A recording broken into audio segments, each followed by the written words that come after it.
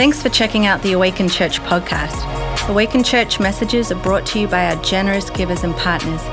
You can learn more about the vision or give financially to support the work God is doing here at Awaken by visiting our website, awakenchurch.cc. If you can't make one of our weekly worship services, you can always watch online by going to our website and clicking on the Watch tab. And now, wherever you're joining us from, thanks for listening, and we hope this message encourages you. Can we just take a moment and honor all the moms that are in the room?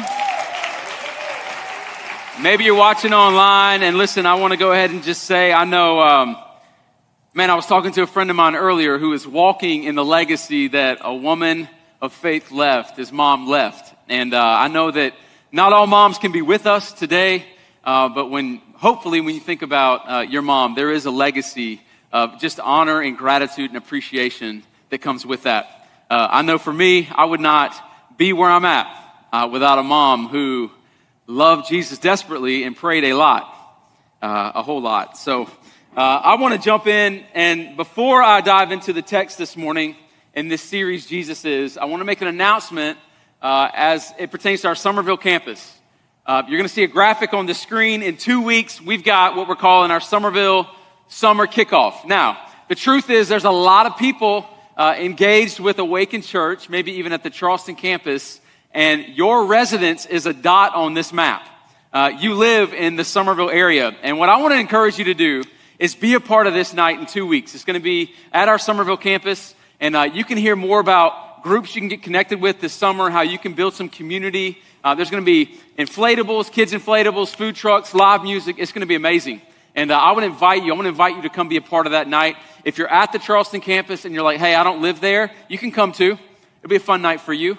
And maybe you latch on to the vision of helping build the Summerville campus. But no matter what, make sure you get there. If you have people connected in Summerville, friends, family, co-workers, you'll get that invite. And you can send that to them through the app as well. So make sure you're part of this night, Summerville Summer Kickoff. If you got your Bibles, turn to John chapter 11. I'm about to go in, and we're in a series called Jesus Is. If you're here today and you came because your mom invited you, and you're just a mama's boy, and you were like, I'm not going to disappoint her, you came into a series where we're talking about who Jesus is, different characteristics of Jesus, how he's full of grace, how Jesus is happy. He walked around with a smile on his face. He wasn't judgmental.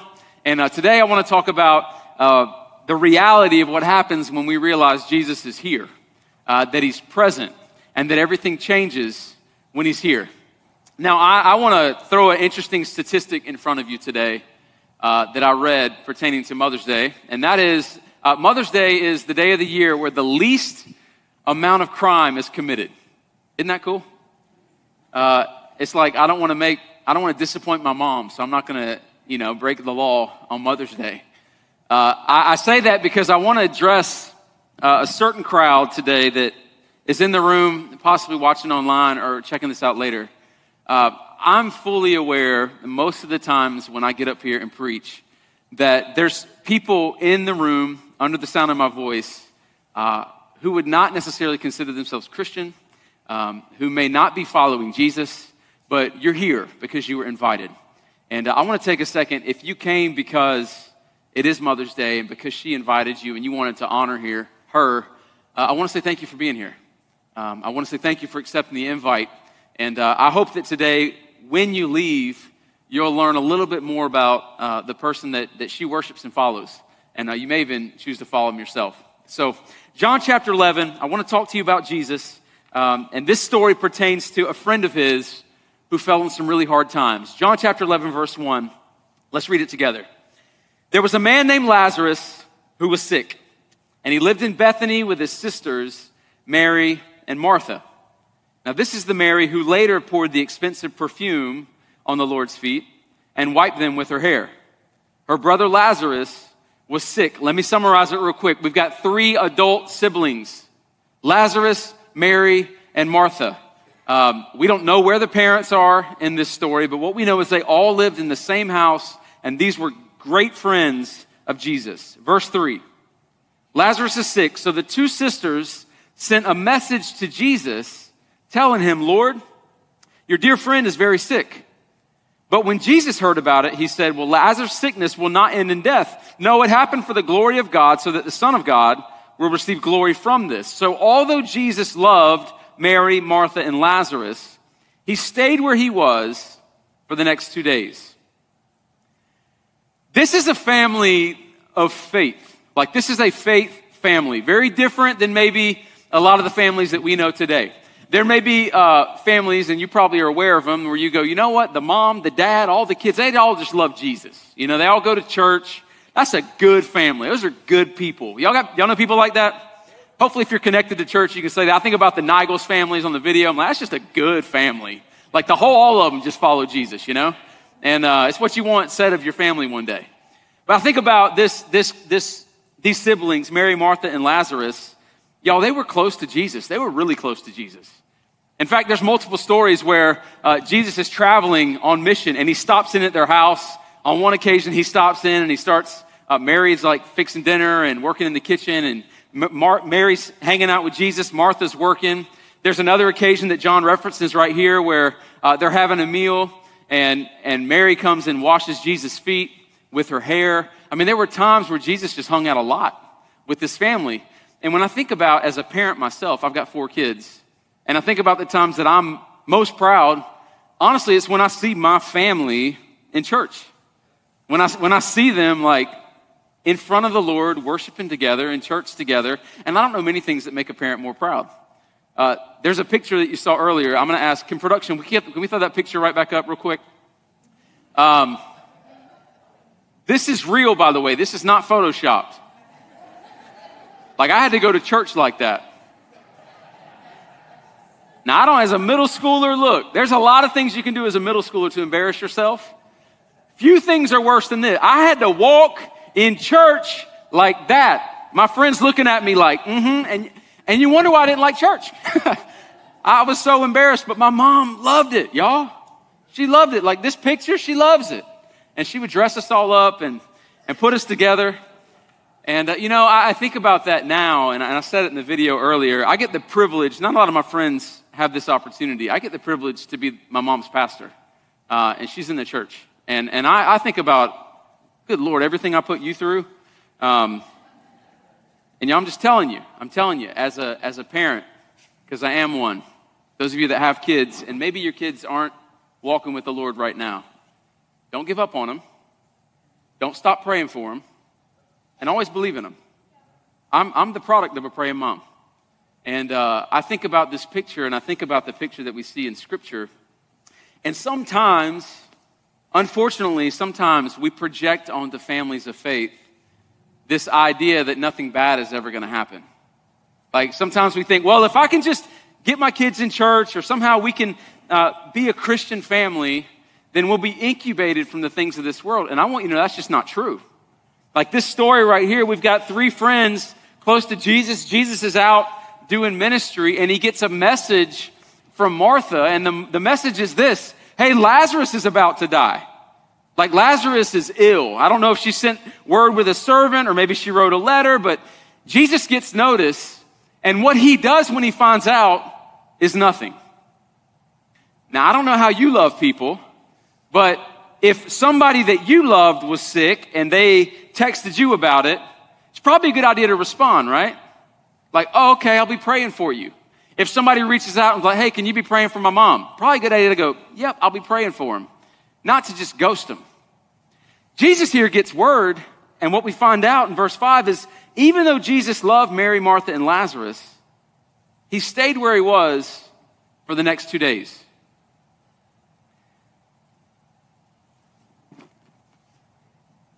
I've been married almost 20 years, and we have 4 kids. And what I've discovered in being married to a woman who loves the Lord, who faithfully follows Jesus, is that sometimes it's really hard to pray for things when you don't see an answer immediately. Right? Like this, like there's phases to it. And as I look at the room right now, I realize that, and I'm speaking specifically to the women right now, there's women in every different phase of this, right? Like right now, there's some of you that may be praying for a child. And the fertility tests are coming back and they don't have the results that you want, or you've been asking for a child for 6 months or 9 months or a year, and you're not getting pregnant, and it's frustrating, right? Because you're going, okay, well, if God is good, then why is God not answering my prayers, right? In fact, it's one of the arguments against Christianity. Someone will say, look, if God is good and loving, then why is God allowing this to happen? Maybe you've heard that argument before. Maybe you're asking it yourself. If God is so good, then why is he allowing this particular situation to take place? You're praying and you're not getting the results that you want. Or maybe you did have a child, right? And what you prayed for so long, the blessing in some ways is now somewhat of a burden. You're up at night, feeding in the middle of the night, you're exhausted, your freedoms are gone, no more date nights, right? And you're just like, what in the world? This is crazy. And you're lifting up these prayers going, God, just give me my sanity back. Or maybe you have a toddler and you've realized for the first time that humans are sinful people, and they're bad. Like, y'all kids are cute in still pictures, but they're bad in real life. If you don't believe me, go work in A-Kids, right? Like, I was sitting in front of some very faithful A-Kids volunteers in our church, and when Tevin was like, hey, take some next steps, they were like, yep, step your way back to A-Kids. We could use you, you know? Kids can be bad, y'all. Toddlers are cute, but they're rough sometimes, and they are sinners that need Jesus. Right? And they grow up, they become elementary age kids, right? Like 4th grade and 5th grade. And then you start this resistance, you're like, hey, it's time for bed. What? I'm not going to bed.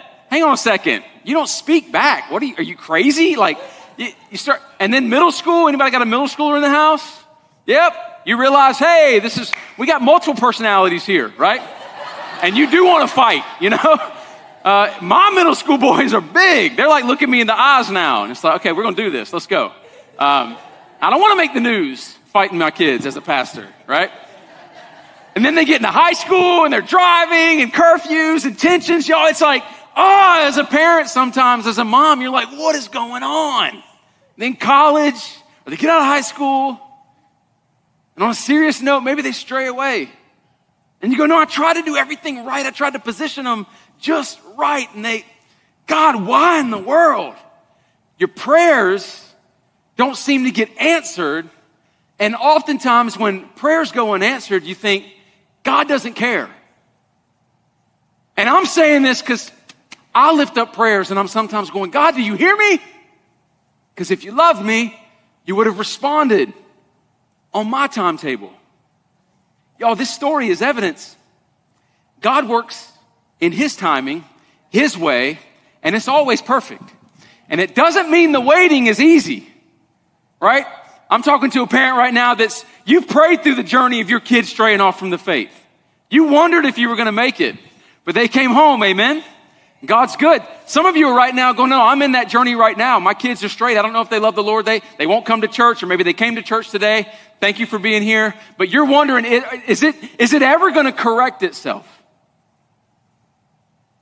Y'all, one of the most encouraging scriptures in the whole Bible is right here in verse 7.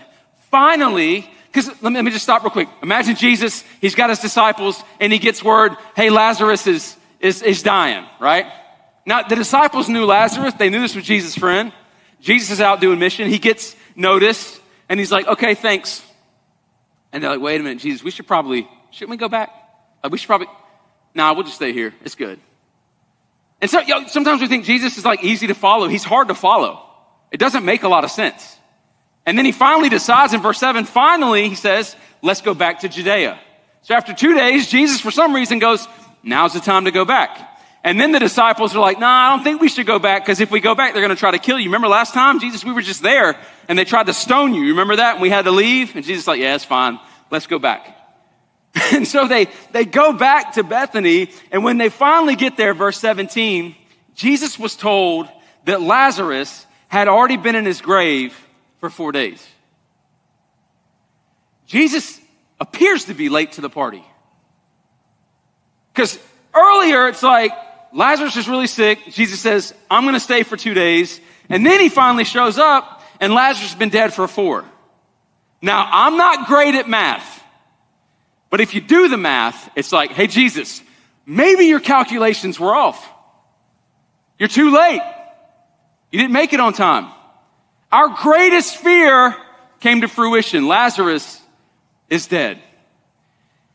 And I think sometimes when we read this, or at least for me when I read it, I'm like, okay, if I'm Mary and I'm Martha, just put yourself in their shoes real quick. Here's two sisters. They made dinner for Jesus.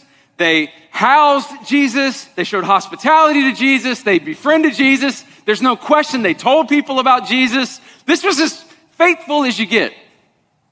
Yet here they are at a funeral. All the friends came. All the community came. Where's Jesus? Can you imagine the first day after Lazarus died? Yeah, I thought, oh, okay. So Jesus didn't come help you out. Well, I thought that he was your boy. And we've heard the stories of him giving sight to the blind and allowing people to hear and the miracles of feeding thousands, but he didn't help you. Can you imagine the discouragement and the disappointment and the letdown of Mary and Martha? But here's what I want you to see. When he shows up, look at verse 17. Bethany was only a few miles down the road from Jerusalem. And many of the people had come to console Martha and Mary in their loss. When Martha got word that Jesus was coming, she went to meet with Jesus. But Mary stayed in the house. Martha said to Jesus, Lord, if you had only been here, my brother would not have died. But even now, I know that God will give you whatever you ask. Can I take a moment on Mother's Day and allow all of us to learn a little bit from a strong woman of faith? I think we got a lot to learn in this story because Martha has been at a funeral for a couple days, but when she hears Jesus is close by, when she hears Jesus is here, she goes out to meet him and she makes a request that's unheard of. She goes, hey, Jesus, look, I know he's dead. It's a fact. I watched him get wrapped up, put in a tomb. But here's the deal. Even now, when it looks like all hope is lost, even now when the stone is in front of the tomb, even now when everybody's grieving and everybody's crying, even now when all hope seems lost, I know that God will give you whatever you ask. That's what faith looks like. That's what faith looks like. I want to talk to the mom real quick. You gave up on the prayers you used to pray. You stopped praying for the kid that didn't come. You stopped praying for your rebellious teenager. And you just said, you know what? They strayed off. There's nothing I can do. You've stopped praying because you don't want to be disappointed anymore, so you gave up on it. Can I just remind you in this story that if we're supposed to be people of faith, we pray even though it looks like death is on the doorstep and done. We keep on praying. Don't stop praying for whoever it is. Right? And you go, everybody's got something. I'm not saying you're praying for a kid. Maybe you were praying for a child. Maybe you're praying for that rebellious teenager. Maybe you're praying for the one that's gone. Maybe your son or daughter married the wrong person. And you just go, you know what? It's just better not to talk about faith anymore. Let's just leave it out of the equation. Like perhaps you just settled in your heart in this place where you don't want to be disappointed anymore or discouraged anymore. Y'all, I'm standing here as the product of a mom who never stopped praying. And I promise you this, there was a long waiting period. And I think if she could stand up here today and testify, she would say, yeah, I wish you would have come back to Jesus a whole lot sooner than you did. Because we could have spared her a whole lot of heartache. But God knew what he was doing. And it was in those years and in those disappointments that a lot of experience took place that now God uses to help me identify with other people and some of the struggles that people go through. And so do not discount what God is doing even when it seems like things are dark, right? Because he's working even when we don't see it. He's a miracle working God. Martha, her faith was unfazed. And she often gets picked on. Like the other story John tells us about Mary and Martha. Jesus goes to the house. Martha's working in the kitchen. Mary's hanging out with Jesus. And you've probably heard it preached, right? Mary spent time with Jesus. Mary did the right thing. Martha was a busybody. I read it and I'm like, Martha was a boss. And Martha had to get it done, right? That's the way I view it. And Martha, when she hears Jesus is coming, she marches out to meet him. That's what strong, faithful women look like. So I pray that in our generation, God would raise more of that up because we need more of that. She goes out to meet Jesus and she says, look, Lord, if you'd have been here, Lazarus wouldn't have died. But even now, I know that God will give you whatever you ask. And Jesus looks at her and says, Martha, your brother will rise again. Your brother will rise again. And I just believe Martha turned, ran back to the house, grabs Mary. Keep in mind, y'all, there's a lot of people in the house, right? If you've ever been at a funeral and all the meals there and people are hanging out, it's not a fun and festive environment. There's depression in the house. There's worry in the house. There's fear in the house. It is not a joyful celebration. Martha goes in the house and she's like, Mary, Jesus said Lazarus is going to live. And we're told that Mary hastily walks out. Look what happened. Jesus stayed outside the village at the place where Martha met him. And when the people who were at the house consoling Mary saw her leave so hastily, so Mary decides, I got to go up and talk to Jesus myself. If Jesus just said that, then I need to go hear him say it myself. She gets up, she leaves. They all assumed, verse 31, that she was going to Lazarus' grave to weep. And so they followed her there. So now put yourself in the story. Mary's walking out the front door with Martha. She can see Jesus. All the people are following. They think she's going to the tomb to mourn and grieve, and they're going for support. But she goes to Jesus, verse 32. When Mary arrived and she saw Jesus, she fell at his feet and said, now keep in mind, we got an audience. Lord, if only you had been here, my brother would not have died. She blames Jesus for Lazarus' death. Now, you may not need this right now, but you may need it some other time in life. It is not uncommon when difficulty comes and hard times hit for us to project blame on God for not doing what we wanted him to do. And listen, I want to go ahead and tell you, in some ways it seems justified. Jesus, you're going to show up and say, okay, he's going to rise. He's not going to die. He's dead. So what you're saying and what I'm experiencing seems to contradict each other. And can I just help you? Y'all, sometimes we read scripture and what we live in this life happens. I was talking to someone after the first service and they said, please pray for my adult kids. I raised them in the church. They claim faith, but then life happened. Then life happened. And sometimes life happens and seems to contradict what we read in scripture. Look how Jesus responds. When Jesus saw her weeping, verse 33, and he saw all the other people wailing with her, a deep anger welled up inside of him. We don't typically think of Jesus as being angry. We don't typically think of Jesus as being troubled. Why is Jesus getting mad? He's not mad at Mary right here. He's not mad at everybody wailing and crying. Verse 34, Jesus says, where have you put him? And they told him, Lord, come and see. And then look what Jesus did. This is a powerful line in scripture. It's the shortest verse in the Bible. Jesus wept. Jesus wept. And I don't know what your view of Jesus is when you think of him, but the fact that in this moment, his humanity allows him to identify with everybody there, that's a powerful thing.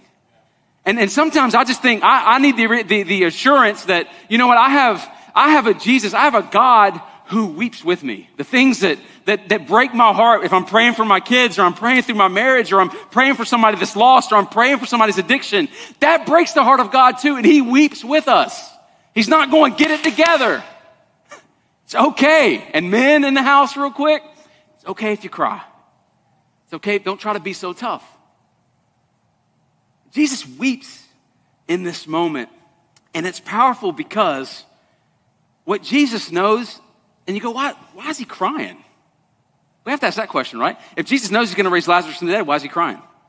It's like, Jesus, you know what you're about to do in just a moment. So these aren't theatrics, right? Here's what's happening in the moment. Jesus is looking at Mary, and he's looking at Martha, and he's looking at all the other people there. They're weeping and they're crying, and the weight of this moment, the heaviness of this moment is the reality of the consequence of sin. And Jesus is staring it in the face. While Jesus knows that he's about to raise Lazarus from the dead, here's what he also knows. When he gives Lazarus life in just a moment, it's going to cost him his own. Because as soon as he tells Lazarus to get up in just a moment, as soon as he raises Lazarus back to life, that starts in motion the week before Jesus goes to the cross. Word gets to the religious leaders. They come to arrest him. They put him on trial. Ultimately, they crucify him on a cross. Jesus knows by giving Lazarus life, I'm losing my own. And so the weight of this moment is hitting Jesus. And it's not that he's afraid of death. It's just the wrath of God is about to fall on him. Y'all, that is the gospel. The good news is that God looks at every single one of us and he goes, you know what? The only way for you to have life is for me to give mine. So I'm going to raise you back to life, but it's going to cost me something. Y'all, salvation ain't free. It cost Jesus his life. And Jesus looks at this and he's weeping in this moment. He's weeping in this moment. And verse 38 says this, while Jesus was still angry. By the way, again, he's not angry at people. He's angry at sin. It's called spiritual warfare, by the way. If you think God just smiles at what we go through on this, he's not smiling at it. He's angry at the sin that we face and the choices that we make, right? Because there's good and evil at war in this world and inside of each one of us. Jesus was still angry as he arrived at the tomb. It was a cave with a stone rolled across its entrance. In verse 39, Jesus says, roll the stone aside. So get the scene again. We got everybody crying. Then they dry up their sniffles. Okay, something's about to happen. They go to the tomb where they put Lazarus 4 days earlier. Jesus is looking at the side of this cave and he sees this stone in front of it and he's like, hey, move that out of the way. And Martha protests, right? This is like an excavation, by the way. You can imagine Jesus like, yeah, go and dig up the body. Jesus is like, move the stone out of the way. And Martha protests. This is what she says. Lord, verse 39, he's been dead for 4 days. The smell will be horrible. And what's crazy is Jesus is about to raise Lazarus from the dead. He told Martha it was going to happen, and she's worried about what it's going to smell like. Right? She's like, grab the Febreze. This is going to be bad. And Jesus is like, I'm going to raise him back to life, you know? It's crazy the things we worry about, even though Jesus said he's going to do something miraculous. Sometimes, I mean, think about this. And this might hit a nerve for some of you. That person you're praying will actually come to church. What happens when they show up? Are you worried about what people will think about them? The addiction that is in your life right now that nobody knows about, you're keeping it a secret and you're harboring it away because you're afraid of what people think. Are you worried that if you actually confess that and people come to help you through it, you're worried about what they're going to think about? That's us worrying about the smell. Jesus says, look, I can take care of the problem, but you got to stop worrying about the little stuff because it's the little stuff that'll lead you to keep things in silence or hide things in secret or keep it tucked away. Jesus goes, I have the power to literally resurrect whatever it is that seems lost, dead, and decaying, and we're worried about what it smells like. Verse 41, they rolled the stone aside. Then Jesus looked up to heaven, and this is what Jesus said. Father, thank you for hearing me. You always hear me, but I said it out loud for the sake of all these people standing here, so that they will believe that you sent me. And then Jesus shouted. So Jesus stands outside the tomb. Everybody's standing around. Jesus throws up a prayer, acknowledging he wanted them to see it is only by the power of God in me that this is about to happen. And then he looks at this tomb that's now wide open. They can't see Lazarus yet. All they see is a hole. It has started to smell.